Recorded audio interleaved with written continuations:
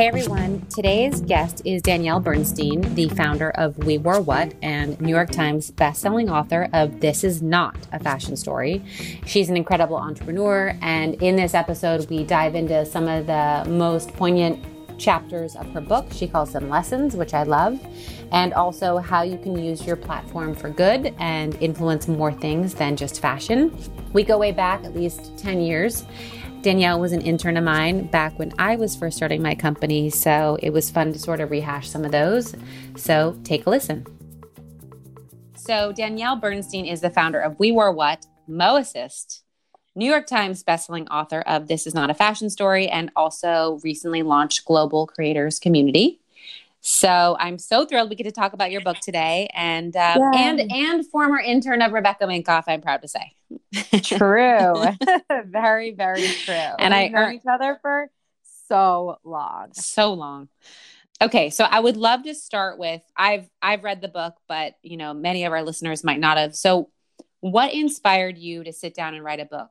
I actually started writing this book 5 years ago as a very different book after a horrible breakup, when I had what I like to refer to as my Samantha summer. And I started writing and then realized very quickly that this was not the book that I wanted to put out into the world. And so I put it on hold. And then finally, about a year and change ago, felt like I had enough to share and I was ready. And I really wanted to tell my story my way, because I've been doing this for 10 years and people have a lot of preconceived notions about me and judgments about me and where I've come from and how I got to where I am. And I really just wanted to be able to tell my story my way. So did you feel like, obviously you've had a ton of success under your belt. So when you went to write the book, did you feel like it was something that just poured forth, or was the book truly a labor of love where it was as challenging as like starting, the beginnings of starting a new business? Well, I was telling the story of my life, so I knew everything that I wanted to say. I just had to figure out how to put it into 200 something pages. So it definitely it didn't feel like starting a new business. It felt more like one huge therapy session. I love that. It's so cathartic. I'm writing my book now, and it's like, to relive the past and like share these stories is so fun. Totally. I mean, it forces you to face like all of these things that happen in your past, and then also to think about how do you want the world to see you, because that's what you're putting out there. Totally. You're actually putting forth the narrative that people need to know about versus what the rumor mill talks about. So I'd love to touch on one of the chapters, which is, at least for me, resonated a lot, was, and maybe you had other challenges within your life, but that moment that you sat there, you walked into your house, your parents were on separate sides of the couch. And it was like, okay, we're not going to make it. And how that shaped. Yeah. I mean, my parents getting divorced so much of who I am, but more so that I was forced to grow up at a really young age. And I always say that I was just old enough to understand it, but just young enough to be completely affected by it. So I was kind of at this like middle age. I think I was like 12 or 13. So I kind of like could get it, but then it also really shaped me. Yeah. And do you think that it's even still today changes like how you approach work or relationships or friendships? 100%. Yeah.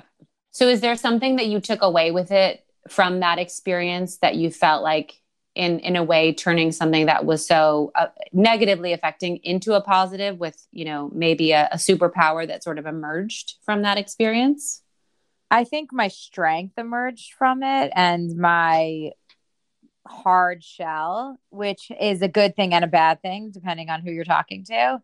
And I think that it definitely shaped a lot of who I am for good and for bad. I mean, how could it not? No, definitely not. I remember when I thought my parents weren't going to make it, and I was freaking out because my mom, I don't know how I even learned it, but like my dad had maybe been a little bit inappropriate with someone else, and my mom found out, and she had her own guilty situation on the other side. So neither one was innocent, and it came to a head, and it was like, ugh. So your parents still together? They're still together. They worked through it. She punched the other woman in the face. So there you go. Stop. Have you ever shared that? I've never shared that publicly. So here we go. Oh my God. And that has to be in the book, that full story, right? Oh my God. Yeah. So, but I was like, you know what? Go, mom. You punch that lady in the face for, dealing with a married man. Yeah. And also, I hope she punched her dad in the face too. She did. Don't worry. I'm sure she did. He got his comeuppance. So I'd love to have you walk me through, and I love what you said about first moving to the city and it wasn't what you expected, because I remember my moment at 18 moving and I was like, oh, it's kind of smells. There's a lot of homeless people. Where's the glamour that I thought I was moving to? Yeah.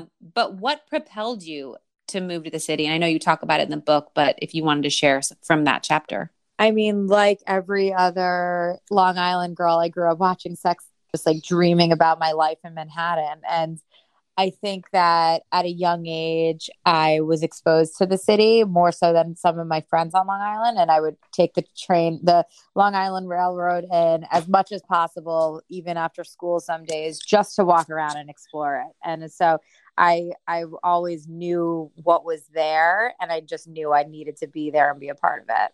And so aside from was that your first internship? I don't remember. No, when I was in high school, I interned at G3, which was it's a story in the book of how I met my first boyfriend. And that was when I was taking the train after school hours into the city to intern for Andrew Mark. And I forgot all the other brands that they know, but I listed them in the book. At any of those moments, did you feel like I want to have my own brand someday? Or were you focused at the time on, I want to start diving into this world of being a creator and, your love of fashion? Neither. I honestly had no clue what I wanted to do in fashion. I just knew that I wanted to be in the city and be part of this world somehow. And so interning was like the best way to figure out what exactly my role in this industry would be. And I actually kind of wanted to be an event planner. So I loved fashion, but I didn't know if I wanted a career in fashion, but I thought interning would at least show me one way or the other. And that's sort of how I figured it out. Do you feel like any part of you still wants to do event planning? I do. I mean, I love throwing a good dinner party. I was going to say. And there's no events now anyway.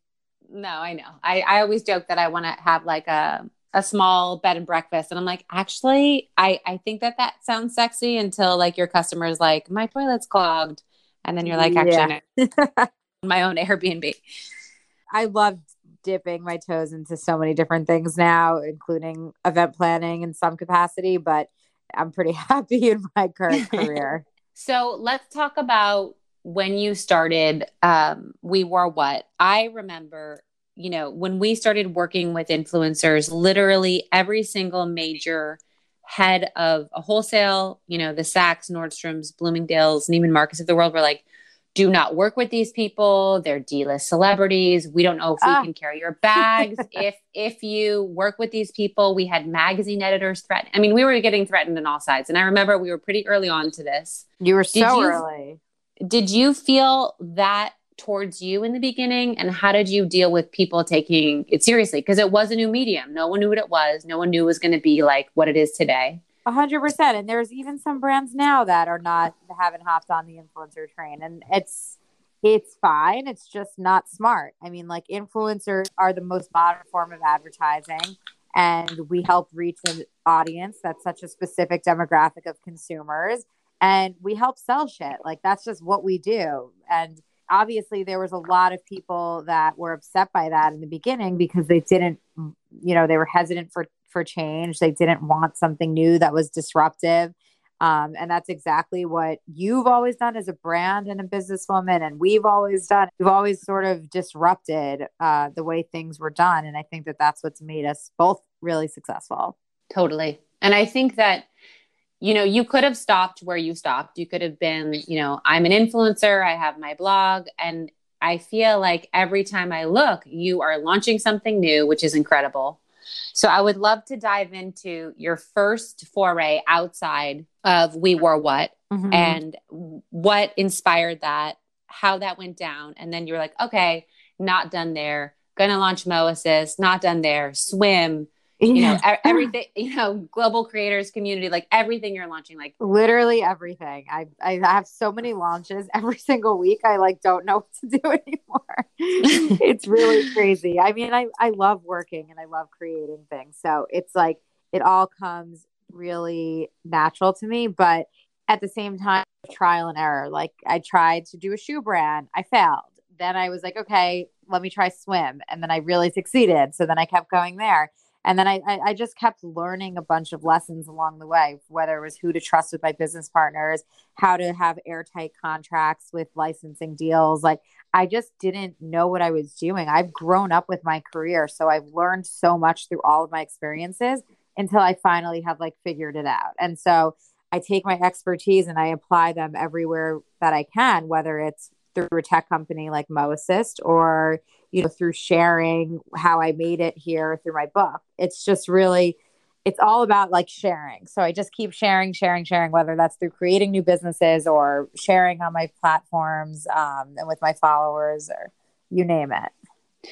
So how do you get through your day with so many projects? We really try and focus each day depending on what's launching, what's coming up. I have an incredible team that really keeps me on track. I have both Mo and Kim and Claudia are here now, and Mo is virtually with us, and we every day are on Zoom, and we have a strict schedule that I sometimes go against because I get caught up doing something else. But we really have things scheduled every hour on the hour and try and get done as much as possible. But, I never feel like there's enough hours in the day. No, I feel like I could use another 12. I could use another 24. Yeah. I really need so many. So I want to touch on lesson 21. And I like that you actually have the chapters as lessons versus chapters, because I think that, for those reading your book, these are definite lessons that you can learn and apply. And it's not just entertainment, but it's actually like, oh shit, this actually helps my business. So you say that execution is everything. Yep. And, there is a sentiment I feel from the youth that I meet that there's going to be a shortcut, that you can Uber, you can get your goods on Amazon, but success and execution cannot be shortcutted. So will you talk to me about a little bit about that? Yeah. I mean, everything takes hard work. Like millennials and Gen Z, we have everything at our fingertips. So we have this like immediate gratification always. And life just doesn't work that way. And so you have to put in the hard work. And I've put in the hard work throughout my entire life and my career. People think that this was like an overnight thing. Like this has been 10 years in the making. So I think it's important when you read my book, you can see all of the different steps and I had to take to get to where I am, and that it wasn't overnight. And I think that the hard work is something that has kind of gone with the new generations, it feels like. So what do you tell people to sort of rewire their brains or even their habits? That's like, no, building a career you want or having a company and then 4 other companies actually takes a lot of hard work. Like, I think that this whole pandemic has been really humbling for a lot of people because it's sort of setting us back. Obviously not in a good way, but it will force everyone to really have to work a lot harder than they were ever used to doing. And I think that in that sense that it'll be helpful. But what I tell people is that like bitch work is key. You got to start at the bottom to know and to appreciate what it takes to get to the top. It really is true. Like there's really no way around it. And I've done everything from steaming and folding clothes in a closet at a fashion magazine to getting coffee runs for my boss. All of it. Yep. I'll never forget when I arrived on my fashion job, the first day it was like organize a supply closet. And I almost want to tell every one of my interns to do that when they start. Cause I was like, if you can approach that and it's a total shit show and a mess, cause no one makes a nice supply closet. Yep. But I feel like it was like, okay, I'm going to attack this and do a really good job. And it's just a small thing, but it just shows like your attention to detail, your ability to organize, and like people need to like start somewhere and show that they can work hard. Exactly. I agree. So you have a lot of great partners that have helped you sort of build your next layer of your companies. You have Mo, who, started out as your assistant and now runs Mo Assist with you, right? Yep. You have Sarah, who's CEO of Mo Assist, and I'm sure you have lots of other partners. So how do you find these great partners, and or what do you look for to avoid disaster? I think that, and that's totally a chapter in my book. It's like you're plugging the chapters. I am. I've got them open. I've got them tabbed, like in my book report here. Oh, I love that. Finding a business partner, I say in my book, vet your business partners like your romantic ones. And what I mean by that is everything from, do we have the same values and morals and business ethics? And if something goes wrong, are we going to handle it in a way that's going to be what's best for the business and our relationship? And that really just takes getting to know someone. And so I guess the most important thing would be, don't just blindly enter into business with anyone. You really have to vet your business partners and make sure that they're going to have your best interest in mind as well, not just their own, because I've obviously been on the other side of that and have had a business partner that was not trustworthy and that fucked me over and stole money from me. So, if you don't have airtight contracts and people you trust, you can't protect yourself against any of that. Totally. I feel like being fucked over is sometimes the best thing that can happen, because you learn so much out of that. And we've had it happen. You learn so much more times than I care to admit. But every time we're like, oh, okay, that's how not to do this. That doesn't work. Yeah. Yeah.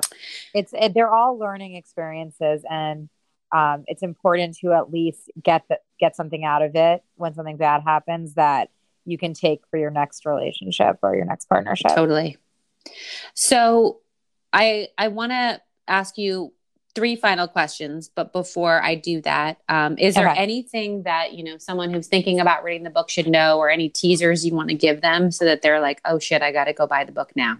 Yeah, it's just a really fun, quick, easy read. And a lot of people have been really inspired by it. And so I hope that people can not only get to know me better, but also get inspired by it to go out and really pursue maybe something that they weren't sure about taking action on yet. And maybe this will be just the push that they needed. I love that. So one of the last chapters that you wrote about was being more than an influencer, which I think you've shown that, especially what's happened with the pandemic, but I think how you built your brand, and so many people get this wrong. And I'm in awe of you, because I watched you launch Macy's, and it was all sizes and all shapes and colors. And then, the pandemic hit, and then, the tragedy with George Floyd hit, and every step of the way, you've been using your platform for change. You've been supporting women of color and Black women. And I feel that most people don't think that way, sadly. So how, you obviously wrote about be more than just an influencer before all this happened, but how do you approach what you do with so much humanity and give back and just awareness of doing things that are right? I think that when this all started, I was like, this is what I've been building my platform for. Like, I have almost 2.5 million followers. If I can influence 1% of those people, I can really make a big difference here. And so whether it was supporting small businesses or raising awareness for Black women and amplifying their voices, I had the uncomfortable conversations. I'm still having the uncomfortable conversations. I'm teaching myself so that I can teach my audience. And I just feel like it's almost like my responsibility. With great power comes great responsibility. And it's not like I have great power, but I do have a really large audience, and I have a lot of young girls that look up to me. And so that there comes a lot of responsibility with that. And it's mind-boggling to me how some influencers haven't taken this opportunity to really do some good and really take action and really make a difference and show that influencers can influence in this way as well, not just with buying choices. And so it's been some of the most fulfilling work I've ever done. And I feel like the pandemic has just given me a new purpose, and it's ever changing, and I'm still growing and learning and making mistakes and admitting to them right away and taking action to make changes. And I think that that's really important too. I'm not just talking it. I'm also walking it. So I'm glad that you can see that. I hope that people can see that going forward. And, things like hiring somebody as a consultant for diversity and culture so that I have an accountability person on my team now so that we do stay on top of this because, the news cycle will end and people will slowly stop talking about certain issues. But the whole point of this is to really keep it going. Totally. Okay. So I asked this question to everybody on my podcast. It's my final two questions. You can share something funny, something embarrassing, something weird or random. But the first one is, what is something we'd be surprised to know about you? You guys know everything about me. I don't know. What would they be surprised to know about me? I think that I'm really sensitive because I really don't show it, but I'm pretty sensitive as a person. I am surprised to know that about you. Okay. Yeah. So when that happens, do you kind of go quiet and keep it inside? Or are you like, hey, this really hurt my feelings. We need to talk about it. Oh, I like to talk about it. I like to talk about everything. Put it out there in the open. I mean, that's why I have a therapist / life coach. So we get to talk about all of those. Oh, good. Things. Okay, awesome. And then the last question would be, what is either a piece of advice you have learned the hard way that you would like to parlay into my listeners, or someone gave you some great advice that you think is worth sharing? I think that my life motto, which is a quote I heard DVF say maybe 10 years ago, that the most important relationship is the one with yourself. And it's just really speaks to doing the work with yourself, because I was really unhappy with myself 5 years ago when I started writing the very different book. And then I ended up starting to work with a life coach shortly after that, and really just kept working on becoming a better version of myself. And I truly think that until you're happy with yourself, you can't be happy with other people. And so the self-love is just so important, and you should really give it attention even through all of this. I so agree with that on so many levels, even down to when I really took action on our company culture. You could see the people that were just always going to be miserable. And I was like, nothing I do is good enough. And I was like, wait, they're miserable people. They're not going to ever be happy with anything being done for them unless they're happy with themselves. So exactly. Yes. Awesome. So where can people buy, listen, download, read your book, and or follow you, etc.? So obviously at We Wore What, shop We Wore What. Danielle Bernstein is my line at Macy's. And then This Is Not a Fashion Story is available on Amazon and Barnes & Noble and lots of independent bookstores. So you should definitely check them out and support them. And We Gave What is my new sort of charitable arm of We Wore What. And Moassist is my tech platform. And am I missing anything? your recent launch. The GCC is part of Moassist, the global creators community, which we have to have a separate discussion about because I want to do something with Female Founders Collective for that. So we will talk. I mean, when I asked, I was testing you. I was like, she's going to remember all her platforms, but you did great. That's awesome. I remember them all. Yeah. They're all in my Instagram bio. That's all I know. Okay. It was so nice to talk to you. Thank you for doing this. And if you're listening, go buy her book. It is a great read. I read it on my anniversary, my little hotel reading situation where I got to be away from the kids. So it was great. Love that. And I love you. Thank you for having me. Yeah, of course. I'll talk to you soon. Okay. Bye.